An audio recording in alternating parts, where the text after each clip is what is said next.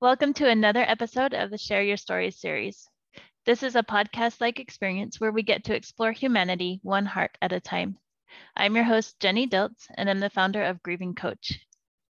Before we begin, I wanted to share a little bit about the series and the story behind it. So I've been connecting with a lot of people lately, and as I connect with them, I'm learning their stories. And every story that I hear is so fascinating to me, and I get so much out of it. And I wanted to share these stories with others. So I teamed up with the nonprofit organization Reimagine to bring these stories out into the open. And so that's how this story series got started. This episode will be a very special one because I'm here with my mom, Kris Rencher. She's a grandma, a mom, a nurse, and a family history buff. She has an incredible gift of connecting with people, especially children and teenagers. Kris has a huge heart and finds joy in spoiling the children in her life, regardless of what age they are and how they're connected with her. She is also passionate about reforming the healthcare system so it can better care for its workers and the people it serves. Mom, I'm so glad you're willing to come and share some of your experiences with us. Thank you. I'm glad to be here. You have so many wonderful stories, and you're such a good storyteller. So one of the highlights of our lives for my kids is story time with Grandma. We get on a Zoom call and Grandma reads us stories. And it's been so fun for my kids and even for me to connect with Grandma in this way. So, well, I like stories. I like to tell stories. Stories are a great way to give information. It's a great way to connect with people. The problem that you have sometimes is when you make up the story and you tell the story to the grandkids, and then they want the story retold and you don't remember how you told it the first time. Then you end up with a story that's out there and they're going, that's not how it was the first time. And you're going, whoops, this is the second time. This is a new story. Because you can't remember sometimes. It's kind of the same way traditions get started. You know, you do something once and then all of a sudden it was, hey, that was fun. Can we do it again?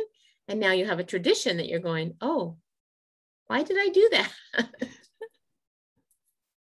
That's so awesome. And stories are fluid. They can be fluid depending on our perspective as we grow and as we learn, as life continues, we see things differently. So when you're a first grader and you look up at your teacher's pretty tall. But then when you meet your teacher again as an adult, you look up at her and you think, oh, you're not very tall. That's true. That's the way it is with everything. I remember when I was little, I used to think my grandpa was like enormously tall. Then Grandpa Nelson, I mean, he stood about 5'10", but when you're little, you think he walks on the moon. I can remember trying to follow him at campouts, and he'd go across the creek on those rocks, and I'd try to follow him and end up in the creek every time because I just couldn't match my footsteps with his. Yeah. But as he got older, he either seemed to shrink or I grew or my footsteps grew because I wished towards the end, I wished that we could have walked across the creek again. But by then the Alzheimer's had taken control of his mind. And so we didn't think about the creek anymore. Yeah. I love so many things that I'm loving about this story. I'm loving the image of following in our ancestors' footsteps, or in the footsteps of those who have gone before. I love the image of growing so that our footsteps are matching theirs. And there's also grief when those footsteps are no longer there.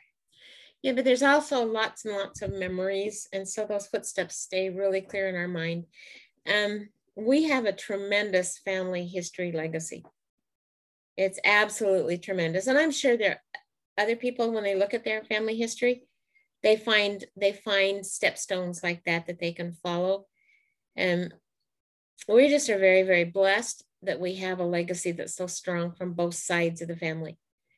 We have pioneer ancestry back 7, 8, 9, 10 generations. We have stories of trial, stories of trouble, stories of winning, and stories of courage, and stories of compassion, and all kinds of things that make us who we are. You know, I can't look at myself without looking and saying, okay, so who am I like? Where did I get this from? On the program Family Search, which is a church-run free family history website. It's a like a worldwide family tree. And there's a feature in there that says, who are you most like? Who do you look like? And so you put a picture of yourself in there, and then it'll tell you which relative you look most like. When I first did that, I looked like my great grandmother. That's who I looked most like. And then I added a picture of my mom. Well, guess what? Yeah. Goes back as far as my mom, and it says you look 68% like your mom. And I'm thinking, well, yeah, you just have to look at my driver's license and see I look like my mom. That's funny, because I remember when your mom died a couple of years ago, and we were going through pictures, and we found that picture of your mom sitting in the living room chair, and your sisters were saying, oh, this is Kris. This is little Kris. Or this is referring to you as little Lois. Little Lois. Yeah. Yeah, that was my cousin. Both of them. I mean, those were my double cousins. And they said that, and it was like, okay, guess what? I guess I'm going to be like my mom. But it's not a bad thing, you know. I mean, she was a beautiful woman. Yeah. Especially when she was younger, and she stayed alert all the way through her life. But that's one of those legacies that we have, is her courage. The courage of my grandparents. When I was in nursing school, I did a genome project, which is kind of tracing some characteristics back through some generations to see how they relate to me. Mm-hmm. And so I picked 4 characteristics, and I picked 4 family members and went back 2 generations. So I picked my mom, Carl's mom, and my grandparents, my grandmothers. Mm-hmm. And the 4 characteristics that I picked were their religiosity, their cheerfulness or their happiness. I picked depression, and I don't remember the 4th one, but anyway, there were 2 positives and 2 negatives. Mm-hmm. So when I went back with this genome, I found out where a lot of my strengths and my weaknesses came from. My grandmother and Carl's grandmother had similar backgrounds. Mm-hmm. They were both of pioneer stock. They both had lost a child. You know, they were both kind of in similar situations. But when you looked at the genome on them, my grandma McLean suffered some major depression when she lost the baby. But she had a 3-week-old, my Aunt Fern, and so she survived for the 3-year-old. But she never got out of the funk of losing Agnes. Mm-hmm. They were young marrieds. They lost their first child. It was tough. Grandpa is a Scotsman, didn't show his feelings on the outside. And you very rarely got Grandpa to talk about anything that was more than, unless he was yelling at you. Then he'd get him to talk really well. But there was a depressive issue there. Uh-huh. And I see that brought through to my siblings, because I have a brother that suffers depression and a sister that suffers depression. And then there are 7 of us, so 2 of them suffer depression really badly. And 5 of us kind of made it through there without it. But the 2 that suffered depression, it's exactly the same kind of depression that Grandma McLean had. Oh, wow. So somewhere there's a gene or something that came through that caused my brother and my sister to react to life in a more depressive mood than I did. I always tended to act like my other grandmother and very optimistic, even though Grandma Nelson's life wasn't any much easier. I mean, it was easier because Grandpa was more stable. Grandpa Nelson was more stable. Their home life was more stable. And that was one of the things I looked at. Would your circumstances affect the genome? Would it affect how you handle depression? And it does, you know. But then I go back and I look at my great-great-grandmother, and she had some tough times, but she had the courage to leave the situation. So she left my great-great-grandfather in Scotland and came to America with her 3 sons and never went back. But she got herself out of the situation. Yeah. But Grandma McLean never did. Okay. You know, she never found the courage to get out. And I don't think she wanted to because she loved Grandpa McLean, but there's a book out there that tells the story of Joseph Elmer and Jenny Durant. And she says in there that she married a wanderlust. When she married him, she knew that he would never settle down to be, stay there. And so she knew that when she married him. And so she says, well, I married my wanderlust. I'll follow him wherever he goes. And she did, you know, and that was, it caused her to have a life that was very, very, it was very hard. I remember going to her house. Well, I remember them up on the farm, and that was a lot of fun, but then Grandpa lost the farm because he got swindled. You know, so that added to the depression from Grandpa. But I remember going to their little apartment in Idaho, and it was like a studio apartment. Their bed was right there in the front room, and it was down some stairs, and Grandma couldn't get up and down those stairs because of the arthritis. But I remember going down there and smelling the mentholatum, and we would go for dinner, and we were sitting on their bed because she had a bed and 2 chairs and a couch and a little tiny table. That was all that was in that apartment. And she lived like that for most of her life. I mean, the only place other than the farm that I remember them living was that little apartment in Burley.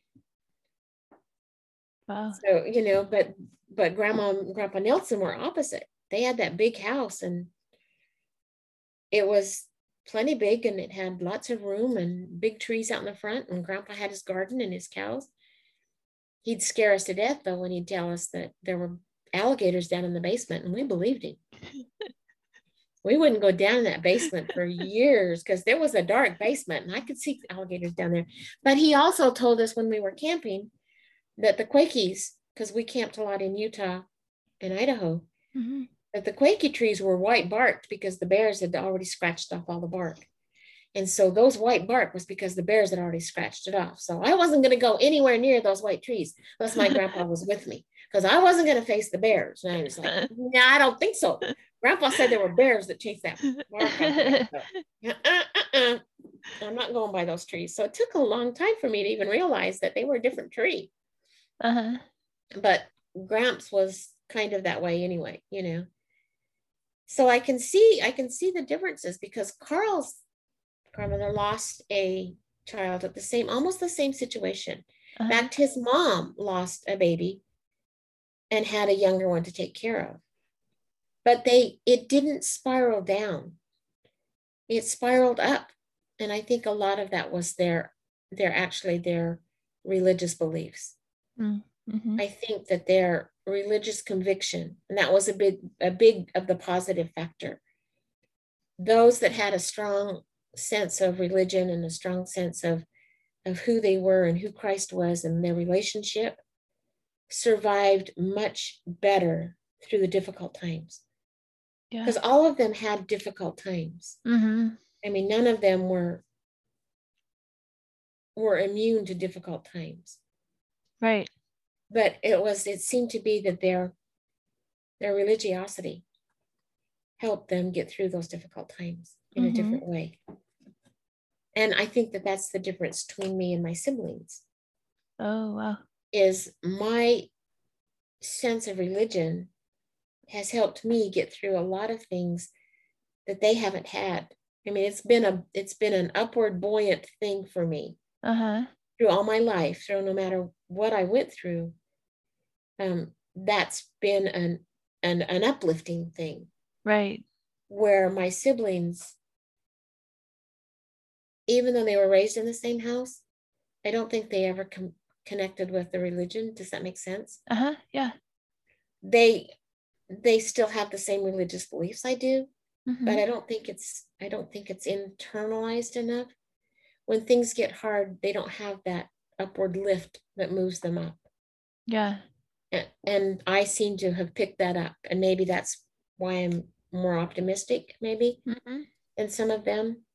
It certainly is why I've been able to face some of the trials. Yeah. And still come out on the other side. At least in pieces. I mean, there are times that I've been blown apart, but I'm like a vampire. I just kind of pick all the pieces back up and put them back together again and say, okay, let's see if we can try this again. As long as they don't burn my pieces, I'm okay. Right? Awesome. When you start to burn my pieces, then you may destroy me, but breaking my pieces probably won't. So it's family history to me is, okay, so what I'm working on now is, because I've got the lines back quite a ways. You know, all the lines are back into like 1600s. But I have just names. I have people. I just have stick figures there. My goal now is to put the muscle, and now, okay, so I'm a nurse. So you have to understand that what I have right now is skeletons. My goal is to put the muscle and the nerves and the blood system into these people, into these skeletons, so I can see them as real people, so that they become alive to me. That's what my goal is now. I think that's fascinating. So I want to know them. So the first place I started was with Catherine McGregor McNair. She's my great grandmother. Jenny is my grandmother. Camden. Yeah, so she's my great grandmother. Okay. On my dad's side. Yeah. So I started looking for Catherine McNair. And I'm going, I gotta find something about Catherine McGregor. You know, what happened? Where did she come from? How did she end up in Scotland? Why did she leave her husband? And what was it about her? Well, I found a story that says that she left home at about 18, went to Edinburgh, and joined a nursing program there. And she became a nurse in Edinburgh, and that's where she met John McLean. So I went, oh, there's a connection. She was a nurse. I'm a nurse, maybe. And it tells how she met him and how she lived with him, but how he had a problem with the bottle, and they lost a child and lost a daughter, and she had a hard time recovering that kind of. And then her sister had joined the church, and so she talked with her husband and said she was going to go to America to visit her sister, and she was going to take the boys with her. And he said okay, and so she left, and she never came back. But that was her way out of a bad situation, because he was by that time drinking a lot. Oh, okay. You know, and so I don't know if there was abuse there. I haven't dug that much into it. But she went to Nevada. Well, her trials didn't stop. She got shystered a couple of times, and her genealogy becomes a little bit of a crisscross puzzle, because she marries a guy and gets it annulled, and marries another guy, and the boys all leave, and she ends up staying there in Carson City, Nevada. But she still is a nurse, and she carries that with her. And so it's amazing to see the courage that she took, first to leave home at 18, go to Edinburgh to be a nurse, and then marry somebody older than she was, and then to leave and take the 3 boys with her, you know, and start a whole new life in Carson City, Nevada. Well, you guys can all look at the story, and you can see what that story is. But it was an inspiration to me to see that, she had the courage to do that. And plus it helped that she's a nurse. Yeah. And I was like, hey, I like that idea. But when I look at it, my aunt is a nurse. Fern left the farm. Fern is my dad's sister. So Fern and Clyde and my dad, the three oldest kids that Grandpa figured was going to stay there and keep the farm, left. All of them went to the military. Oh, wow. Fern went in the military as a nurse. And so none of the three stayed there. So when Barter writes this book, so the history of Joseph Elmer and Jenny Ray Durant, Joseph Elmer. And you can find it on Family Search Books. It's only a 19-page book, but it's a really good little story about Grandma and Grandpa. But then the younger kids are left there with the farm. And they mention Grandpa's Scottish anger. Yeah. And I saw that same quick anger in my dad. And there was one time when of course, I was probably a trial to my dad. Okay, so me and cars were the constant bane of my dad's existence. Okay, so there's probably some reason there that he let live with his temper with me. Because I did some really stupid things when I was driving. Okay, so you'll have to understand that I probably deserved it. But I had just gotten my license and I was taking all of my younger brothers and sisters. We were going to go into the town from Howell, which is about 40 miles, and get new tires on my dad's truck. Okay, so first of all, I had his work truck. Second, I had all my brothers and sisters in the truck. Third, my littlest brother was about 2 years old. Darby was about 2. So I have Darby in the front seat with me. And of course, he's not seat belted in. This was, I wasn't breaking any rules. I wasn't breaking any laws. Dad didn't even have seat belts in his truck. And all the other brothers and sisters are in the back. And in the back of the truck are his 2 big 50-gallon barrels, oil barrels, diesel barrels that he used for the backhoe. So I'm coming up the side of this hill and I'm on the outside. So I'm looking, my side is over the edge of the hill. And on the other side, coming up on the opposite side is a big combine of some kind of farm equipment that's stuck out over my lane. So he's got this big arm sticking out over my lane. Now, had I been more experienced, I probably could have avoided it. But I wasn't. And so his big arms on his machine hit my dad's truck. Okay, so the big arm sliced from the headlights all the way down, took out the window post, sliced right through it like butter on both sides of the driver's door, knocked the mirror piece into the front of the car, and my little brother happened to fall down, and so it missed his head. Wow. And then scraped all the way down the back side of the truck. Well, I had slammed on the brakes, but I couldn't turn because I didn't want to roll the truck down the hill and kill everybody. I mean, at least they survived, but they'll tell you that I tried to kill them anyway. But the barrels fell over. And so one of my brothers was pinned under one of the barrels. Fortunately, it was almost empty. And he was, I don't know how old he was, maybe 12. I don't know. I was 16 at the max. So my older sister wasn't there, but the rest of them were. And so I stopped the van and panicked, pulled my littlest brother up from the car seat and swept off the glass, made sure he wasn't cut. And we were supposed to meet my mom in at the gas station. So she was going to go with us to get the tires on the car. Well, we didn't have cell phones at that point. Yeah. So my mom is waiting for me at the gas station, and 2 highway patrolmen come in and are talking where my mom can hear them. And they says, oh, there's an accident out in Howell, so we're going to go out there. My mom knew immediately that it was me. Just from some of the other dumb things I'd done with my driver's license. She beat the cops out there. She floored it. I bet she made that trip 40, 45 miles, however far it is from Tremont to Howell, in about 15 minutes. Wow. She came flying up that thing and of course wanted to make sure everybody was okay. And once she figured out everybody was okay, it was fine. And I could still drive the truck. So after the cops got there, we still had to take the truck in and get the tires on it because that's what we were supposed to do in the first place. Mm-hmm.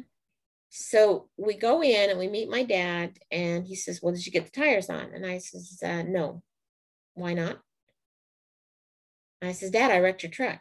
Oh my goodness. His hard hat flew across that room and he says, what did you do to my truck? And his hard hat's flying away and I'm just kind of going, it wasn't my fault, Dad. You know, and it took a tirade for probably 5 minutes of him yelling about what I did to his truck. But understand, he's had several experiences with me wrecking cars or doing stupid things. When he finally calmed down, he was very thankful that none of us were hurt. Uh-huh. And he said, well, we can fix the truck. Yeah. You know, it was going to cost something, but we could fix the truck. But that Scottish temper came out in full force. That was the same temper that I saw from Grandpa McLean. Okay. Never saw it from Grandpa Nelson. Grandpa Nelson was always very, very mild until the Alzheimer's kicked in. Mm-hmm. When the Alzheimer's kicked in, he became more aggressive. In fact, he scared Darby, my littlest brother, to death because Darby was probably only 4 or 5 when he had the Alzheimer's. Grandpa had some tulips out there and Darby went out and picked a tulip and Grandpa stomped his foot and yelled at Darby and says, you leave my little babies alone. Darby went in the house crying and screaming and because Grandpa had yelled at him, but that was the Alzheimer's. Yeah. And maybe that's where as part of my nursing compassion, is I can see that it wasn't Gramps talking to Darby. Yeah. It was the Alzheimer's, which is, you don't want to get me off on Alzheimer's. Alzheimer's hurts. Alzheimer's is like losing your loved one every single day. Yeah. I mean, it's like you lose a piece of them every single day. And I've seen people cry over the Alzheimer's because they didn't recognize them. You know, it was like, so Alzheimer's is tough. And we've gone through it with Carl's mom and my dad, my mom, my grandpa, you know, we've seen that. So yeah, Alzheimer's scares me to death, but we'll see what happens. So anyway, so building on those kinds of stories of courage and stories of difficulty makes me realize that I can do hard things. Yeah. You know, I've got in my genes the ability to do hard things. And I also think that the Lord knows what hard things I can handle, what hard things I absolutely cannot handle. And so I have never had to deal with those things yet. Maybe when I'm stronger, maybe when maybe I will. But there are certain things that I think the Lord knows that would burn me instead of just tearing me apart. And so I haven't had to deal with those. But there have been other hard times and hard things that I've had to do. 2 of them are related to nursing. Yeah. You know, from the time I was a little girl, I wanted to be a nurse. I never wanted to be anything else. I didn't think of anything else. So when I was in high school, I joined the Future Nurses Association, you know, but I never wanted to be anything but a nurse. But no, I did not take all my animals and take care of the animals. I didn't want to be a vet. No way. I just wanted to care for people. And nursing was the thing that allowed me to do that. Yeah. I've always been kind of the caregiver. When I was 9, I started babysitting and taking care of my brothers and sisters when my mom and dad went to work. So my mom worked in Brigham City. So here I am, a 9-year-old, and I've got the care of all my brothers and sisters. My sister was 14 at that point, but she was off with her friends. She never really took care of the kids. Yeah. I remember one time I was probably 12 and I had the kids and we had a little ice cream shop about 4 miles from the house. And I got in the car and I put all the kids in the back of the station wagon and I drove up to the ice cream shop and got them all ice cream. And we had a policeman there that knew my family very well. And so Matt drives up to me and he says, Kris? And I said, yes, sir. And he says, you don't have a license. And I go, no, I don't. He says, then you need to get this car home and I don't want to see you driving it again. Yes, sir. And then, of course, he had to tell my mom too. But the kids wanted ice cream, and so I took them for ice cream. But I was the caregiver for my brothers and sisters all the way through school. Even when I was working at the coat factory in Brigham City, we were paid by piecework, and Mom and I worked at the same factory. Okay. Mom was slow enough that she had to work really hard all day to make the quota. I was fast enough in doing what I did that I would have my quota made by noon. And then anything else was just extra. But having that knowledge, then the kids, if they would miss the bus from Howell to Snowville, which was quite frequently, I would drive back from Brigham City to Howell, take them to school, and then come back to Brigham City to work. Oh, wow. Because I could make my quota through the day. And they didn't care as long as you made your quota. So if I made my quota, I could go ahead and leave and take them to school and bring them back. Right. So that happened from the time that I bought my car. And I bought my car when I was 16. And that was another time I saw my dad's Scottish temper go, because I bought it, had Mom co-sign for it. And he said I didn't need a car. He didn't like my choice of my car. It was my brown beast. It was the Dodge. Lasted better than anything I ever had. I mean, we had that car when we were still married. Wow. That was the car we had in Seattle. And we had that car for a long time. But he didn't want me to buy it. I was probably 17. I had a full-time job, so I was making all the payments and everything. But that was the car that was my second car, because he had bought me Belvy, which is an old blue Belvedere.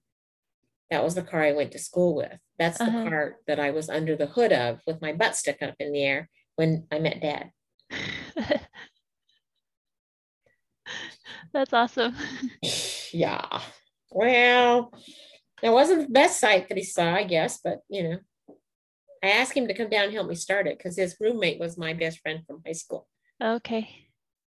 But that was the car that I also put diesel in instead of gas. And so my dad had to take my little blue car and hook it up to the backhoe and shake it up and down like this to get all the diesel out of it. It's like, like shaking a kid to get the chocolate out of his mouth or something.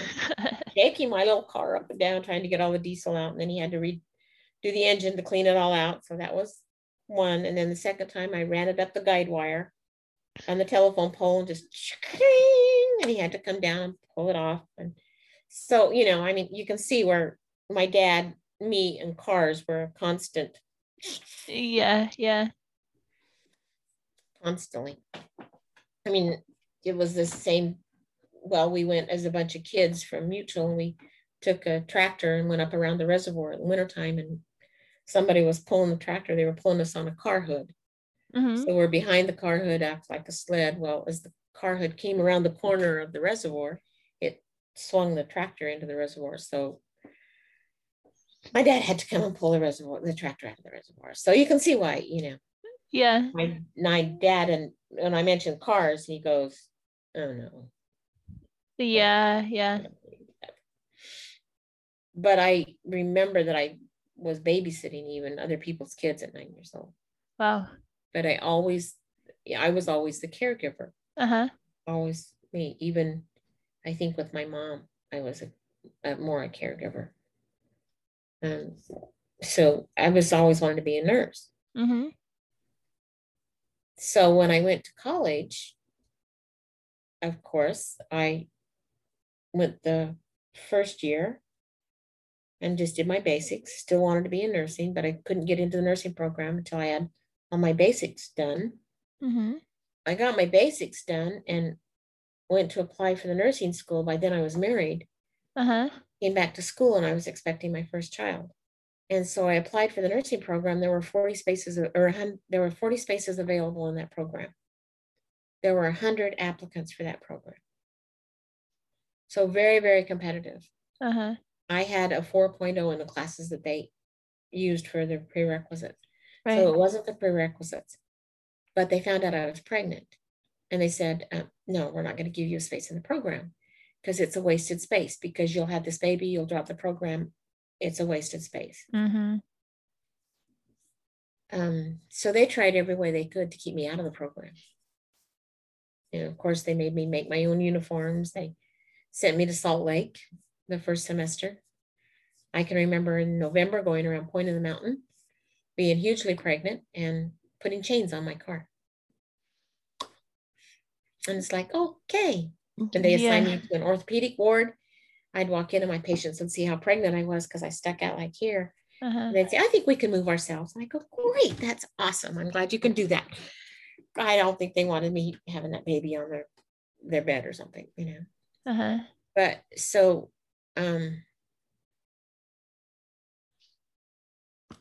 Kenny was the everybody wanted to feel my stomach with Kenny, you know, because these are all nursing students, first year nursing students. Oh, is he kicking? Is he kicking? So I ended up my semester on the 18th of December. Well, Kenny was born the 21st of December, and I had to go back on the 3rd of January. Wow. And it was like, okay, so we shuffled baby between people on campus. You know, because I'd have to leave at 5 a.m. So Carl would take him to campus with him, and then I'd pick him up at 2 when I came home. Yeah. So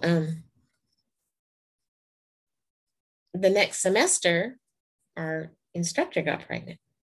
Well, hello, they made all kinds of excuses for them. So she wanted to accelerate the program so she could be through with school by the time her baby came. So that next semester, we accelerated it. So we did double the semester. We did the semester in half the time.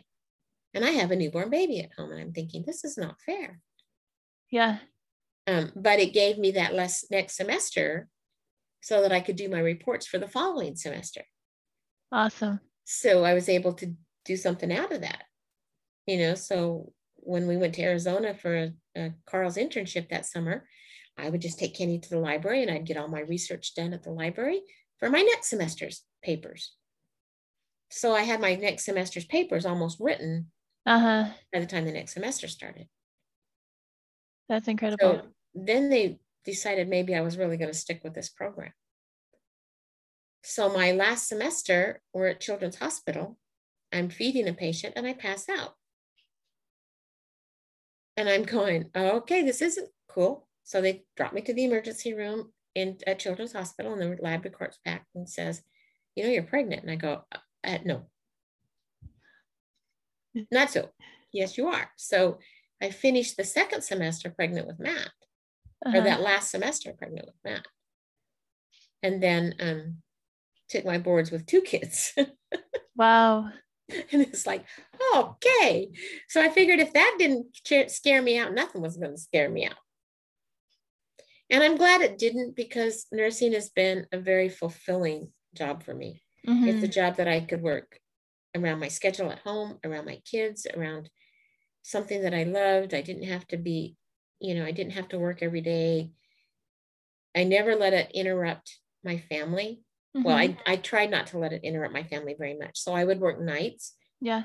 So that I could be home when you went to school. Yeah. And I was able to work 11 to 7 because they had 8-hour shifts instead of 12. Okay. So I could still go to your things at school and then go to work at 11. But nursing has been, there have been some awesome times out of nursing, and there have been some crushing times out of nursing.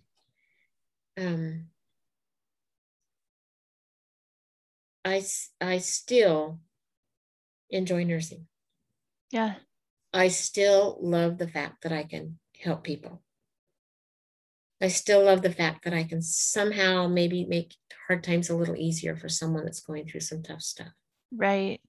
I remember one little girl that was in a car wreck, and she was in Southern Utah. So I had her at Utah Valley Hospital. She was 10, and her whole family of 8 had been killed in this car wreck. So there was no one left. She was going to go live with an aunt and an uncle. And I mean, she was in a body cast from neck to feet. She was total body cast. She was banged up pretty bad. And I remember going into her and asking her if she was hurting. And she says, no, I'm okay. And I says, are you sure? I can give you something for pain to help you if you want. And she says, no, just pray with me. Mm-hmm. And so we did. And I think that's back to my conviction, my religiosity in my life. Yeah. Back to my conviction that there's someone there that hears, answers, loves, protects, helps. Uh-huh. So I prayed with her and asked her again if she wanted something for pain. And she says, no. She says, he's here.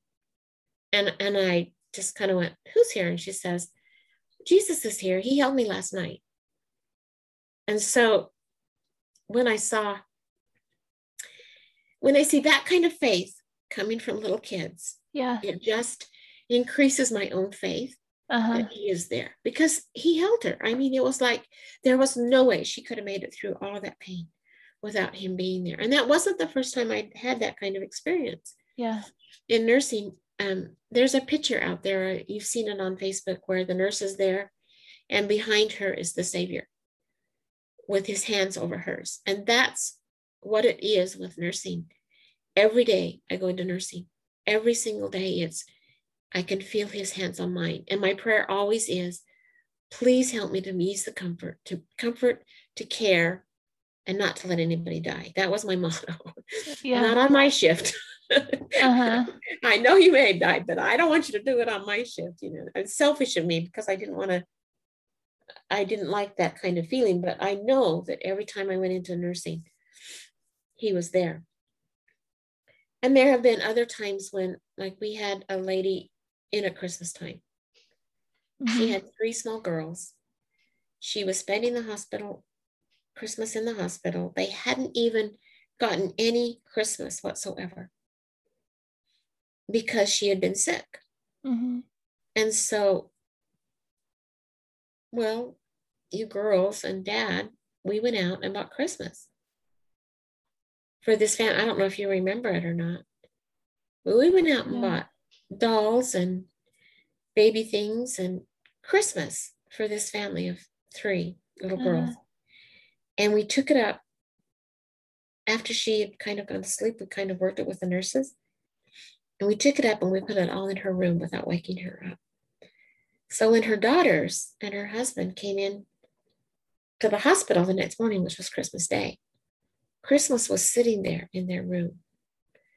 And it was just an amazing, I wasn't there. I didn't work that day, but it was just an amazing feeling to think that this family had Christmas because we were touched to provide it for it. Yeah. And anybody could have done it, but it was one of those things that makes me love nursing more. Mm-hmm. Because I can make a difference sometimes in people's lives. And it may not be much of a difference. Maybe it's just holding their hand. You know, maybe it's just giving them a smile. You know, maybe it's cracking a weird joke. Nursing people have weird senses of humor. We're kind of on the macabre side. We just kind of laugh at things that other people don't think are funny. You know, in the hospital, you get gold stars for pooping and peeing. Anywhere else, it's not a big deal, but yeah, you get those gold stars in the hospital. And it never changed. And it didn't matter where I was at nursing, because I tried a lot. Poor Ken ended up babysitting when I was working at the doctor's office, which was a lot, unfortunately, to put on him. But I never lost my love for nursing. And even now, I'm almost 70, and I'm still nursing. Yeah. I'm not in the hospital, but I'm still a nurse. And I think it's in my core. And I'm glad that it was in my ancestors' core, and glad it was in Fern's core. There was something that touched us, all of us, because I have a niece that's a nurse. You know, I have another cousin that's a nurse. I mean, there's something genetically in us that nursing is a perfect fit for us as a career. And those are the kind of stories I want to uncover with family history. But those are also the stories that make me stand a little taller, because there is something there that is in my system, that this is almost a calling for me. Mm-hmm. It's almost like this is what I'm meant to be. Yeah. You know, I can think of lots of other jobs, and I've done lots of other jobs. I mean, I've done everything from routing out the windows on camper shells with a router to being a janitor. I've done lots of jobs. You know, going to school, paying for your own schooling is not easy. Mm-hmm. Like you guys have found out, you do a lot of strange jobs to get through school. Yeah. And so it's not like I haven't had experience doing other jobs. But when I look at other careers, there was never anything other than nursing. It's always been, this is something that I can do. This is something that I can share. This is something that's deep within me. And it's also something that drives people crazy, because as a nurse, sometimes I want to solve the problems. Yeah. Which I shouldn't. And so I've had to learn, and I'm still learning, the fact that sometimes people don't want my solutions. Sometimes people just want an ear. Mm-hmm. And that's what I can give them, is just an ear to listen, and maybe some suggestions, and you make the solutions that are best for you. But sometimes, being the charge nurse, you have to make some decisions for people. You have to take that almost out of their hands and say, this is what we have to do. And so sometimes you take that choice away from them, because that's the only way they're going to get better. Does that make sense? Mm-hmm. We have to do this so we can get to the next step. Yeah. And I think that that's probably my biggest gripe about healthcare now. Healthcare the way it is right now is non-sustainable. We have got to improve healthcare where there's healthcare for everybody. Mm-hmm. Where those people who have the money or the insurance don't get the better healthcare. Right. And we've got to get healthcare. We've got to go back up and stop it at a trickle instead of when the dam breaks. Yeah. And like, there are patients that come into the hospital that are there for chronic illnesses. When a hospital spends the majority of their money and their funding on chronic conditions that could have been, with the proper care and the proper resources, could have been stopped maybe upstream. But now we're spending a majority of the funding downstream to correct a chronic disease. Does that make sense? Mm-hmm. And it's like, but in order for healthcare to do that, it's a partnership between healthcare and people. Yeah. We have to be able to have the resources for people to help manage their own health, so that they have a partner, and they have a guide, and they have someone that's walking side by side with them to help them manage their own health care, so that they don't end up in the hospital in chronic heart failure, right, or chronic kidney disease. Yeah. But I think COVID is changing the way healthcare is going to be presented. I hope it's going to change for the better. But no, however it changes, I'm still going to be a part of it, because it's still the way I connect to my world. Mm-hmm. It doesn't matter if I'm standing in the store, there must be a flashing neon light that goes, nurse, nurse, nurse, nurse, nurse. Because you can go anywhere and somebody will start telling you about their kids' asthma or their surgery or something. And I'm going, I'm just buying a Reese's Pieces bar. I don't know if I want to hear all this information. Right. But it may be something that just shines out. I don't know. I don't know what it is. So that's me. I'm a mom first, a grandma second. Well, I'm a wife first, I guess, and then a mom, and then a grandma. And my family means everything to me. And my religion means everything to me. And my religion and my family have made it so that I can continue on in nursing and be compassionate about it. Without the support of my family and my religion, I couldn't do nursing. I couldn't deal with the downs. I remember a little boy that we had at the school that was a severe abuse case. It was one that we took to court. It was one that I had to go testify in court to. It was Yeah. one that was an abuse by an aunt and uncle because he'd already been taken out of his biological parents' home because of abuse. Uh-huh. And I remember coming home and sitting on the trampoline and crying. And Dad came out to talk to me and he says, "What's going on?" And I remember saying, "It shouldn't hurt this much to be a child." Yeah. But, that one went forward and it was tough. So it directly affected his aunt and uncle's lifestyle too. Uh-huh. Then they lost their retirement that they had planned for. And we didn't plan out to be that way. I mean, we didn't start out to be that. We just wanted this little kid out of the situation and out of the abuse. Right. But it shouldn't have hurt that much for that child to be a child. It shouldn't hurt to be a child. It shouldn't hurt to, you shouldn't have to deal with that much hurt. Right. And maybe as a nurse, I can help some of that hurt. Mm-hmm. Maybe I can be a safe place. Maybe I don't know. And I think we're circling back to where we started. You have a huge heart for children of all ages, whether that's the children that you work with, your own children, your friends. You have a very compassionate, generous, giving, caring heart. Thank you. Children seem to like me better than adults sometimes. Adults and I are kind of sometimes at crosshairs because I think some adults are stupid, but that's okay. But children are honest. Yeah, it's me.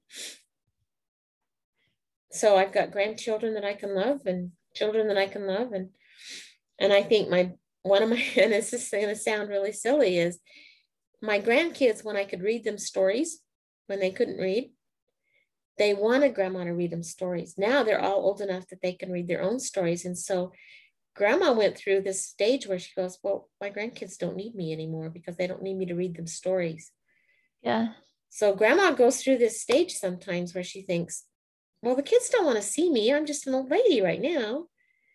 But fortunately, I have great grandkids who, even if they don't want to see me, tell me they want to see me when I see them. They may still think she's an old lady and what does she know? But they, at least if they don't like me, they convince me very well that they do like me. So I have to keep my grandkids because they're the ones that tell me that I'm okay. And I think you have such a wealth of knowledge of your ancestors, those who went before, and having that treasure chest to pass on to the future generations. Well, I have it's a so project amazing that I'm working on, and hopefully I'll get it done by next, I don't know. I won't say a deadline. You may find it in pieces when I die. I don't know. But you have a legacy that is absolutely amazing on both sides of your family. This family has been watched over for generations of time. Mm-hmm. From both sides, from all sides. This is a family that the Lord has had his eyes on. And there have been tremendous spiritual outpourings in this family coming from all directions. There is this huge melding that has put this family under the Lord's care. And I see that the more I study the genealogy, the more I study their stories, the more I see what they had to go through, the more it's probably that way for every family. Probably says the same thing, but I'm not studying every family. I'm studying our family. And so I see it in our family, and I'm just amazed that I got hooked into this family. Because Dad's side has a tremendous legacy. But when you look at how many people came from Nauvoo across as pioneers, there's lots of people on both sides that have come across. There are lots of people that joined the church in Scotland or in Denmark or England and left home. There's this story of the girl who was on the train leaving, and her husband walked right past her and didn't recognize her because he would have beat her. He would have killed her. Wow. Because she was leaving. All she had was her mother's rings and a little bit of money and her kids. And he walked right past her, didn't even see her. Wow, that's incredible. But, so there's stories like that everywhere. But I think it's just, I don't know. I think it's just, I don't know. Like I said, I don't know. I don't know how I'm so lucky and so blessed to have what I have. To have the husband that I have, the children that I have, the grandchildren that I have. Oh, I'm just extremely blessed. There's no other way about it. It's not anything that I did. It's just, I have been blessed. Yeah, and I see that you recognize that in your life. What is the biggest legacy that you can give going forward? I think it's my love of the Savior and my trust in him, and the fact that he'll get you through tough times. There will be tough times, but you have it in you to go through tough times. Yeah. You have that spiritual and physical and mental and emotional legacy that will help you get through it if you'll just stay focused on the Savior. But that's the legacy I would leave my kids and my grandkids, is that they are never alone. And no matter what they do and what they go through, there's always going to be people that love them. Yeah. The Savior's always going to be there beside them if they'll just hold on, because it's going to get tough. It's going to get hard. We're all going to go through some tough times. We will go through tough times. There will be a lot more tough times. There's got to be. And I think that that's the legacy I would hope that my kids and my grandkids have, is trust in him. Know that you're never alone. Reach out to your family. Don't shut your family out. I know a lot of times we don't want our family to know our big secrets. And that's what my big fear was here, was I thought that the kids would be on it. And I thought, oh crap, I'm going to make a dummy of myself. But don't count them out. Yeah.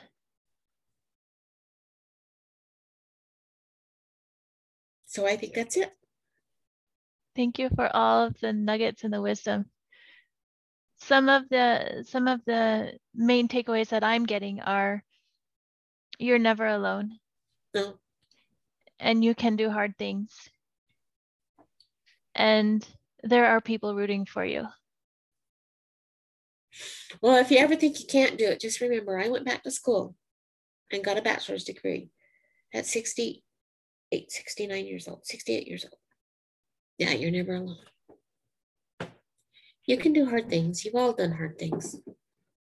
What else did you get out of it besides I rambled? You are a storyteller, and you have a wealth of stories to share. Okay. And it's been so fun to be with you. I've learned so much about you and about our ancestors, about me. And we're all connected. Yeah, we are. What'd Kenny think? Kenny, what'd you think of it? Well, that was great. Again, the power of the story is the ability to, connect the dots. It was fascinating. It was great. Yeah, but, you can tell a story 5 times and tell it 5 different ways if you're telling it for 5 different reasons. It doesn't make it any less true. Yeah, well, I'm glad you were here. Hi, Lise. What did you think? Yeah. I thought it was fantastic. I've not heard most of those stories, actually, especially like the further back the generations, like the less I've heard of them. I didn't even know any of these people. Yeah, what a treasure. I thought it was great. As we share our stories, it encourages others to share theirs. And that's how we build connections. That's how we show our vulnerability. That's how we find the hope. We realize that we're not alone. We find the courage. Oh, they did it. I can do it too. We learn of faith. We learn of the Savior's help in our lives. We learn that we're all in this together. And so, like Ken was saying, as we share our stories, even though it's a different story every time, there's a different lesson every time, depending on where people are at and what they need. They'll get what they need from it. Well, it was well done. Thank you for asking me. Thank you for being with us. It's been, like I said, it's been a treasure chest of a story of connection, of courage, of spirituality, of religion, of faith, of support, determination, love, coming from those who have gone before, that we can now pass on to the future. Right. And the future is bright.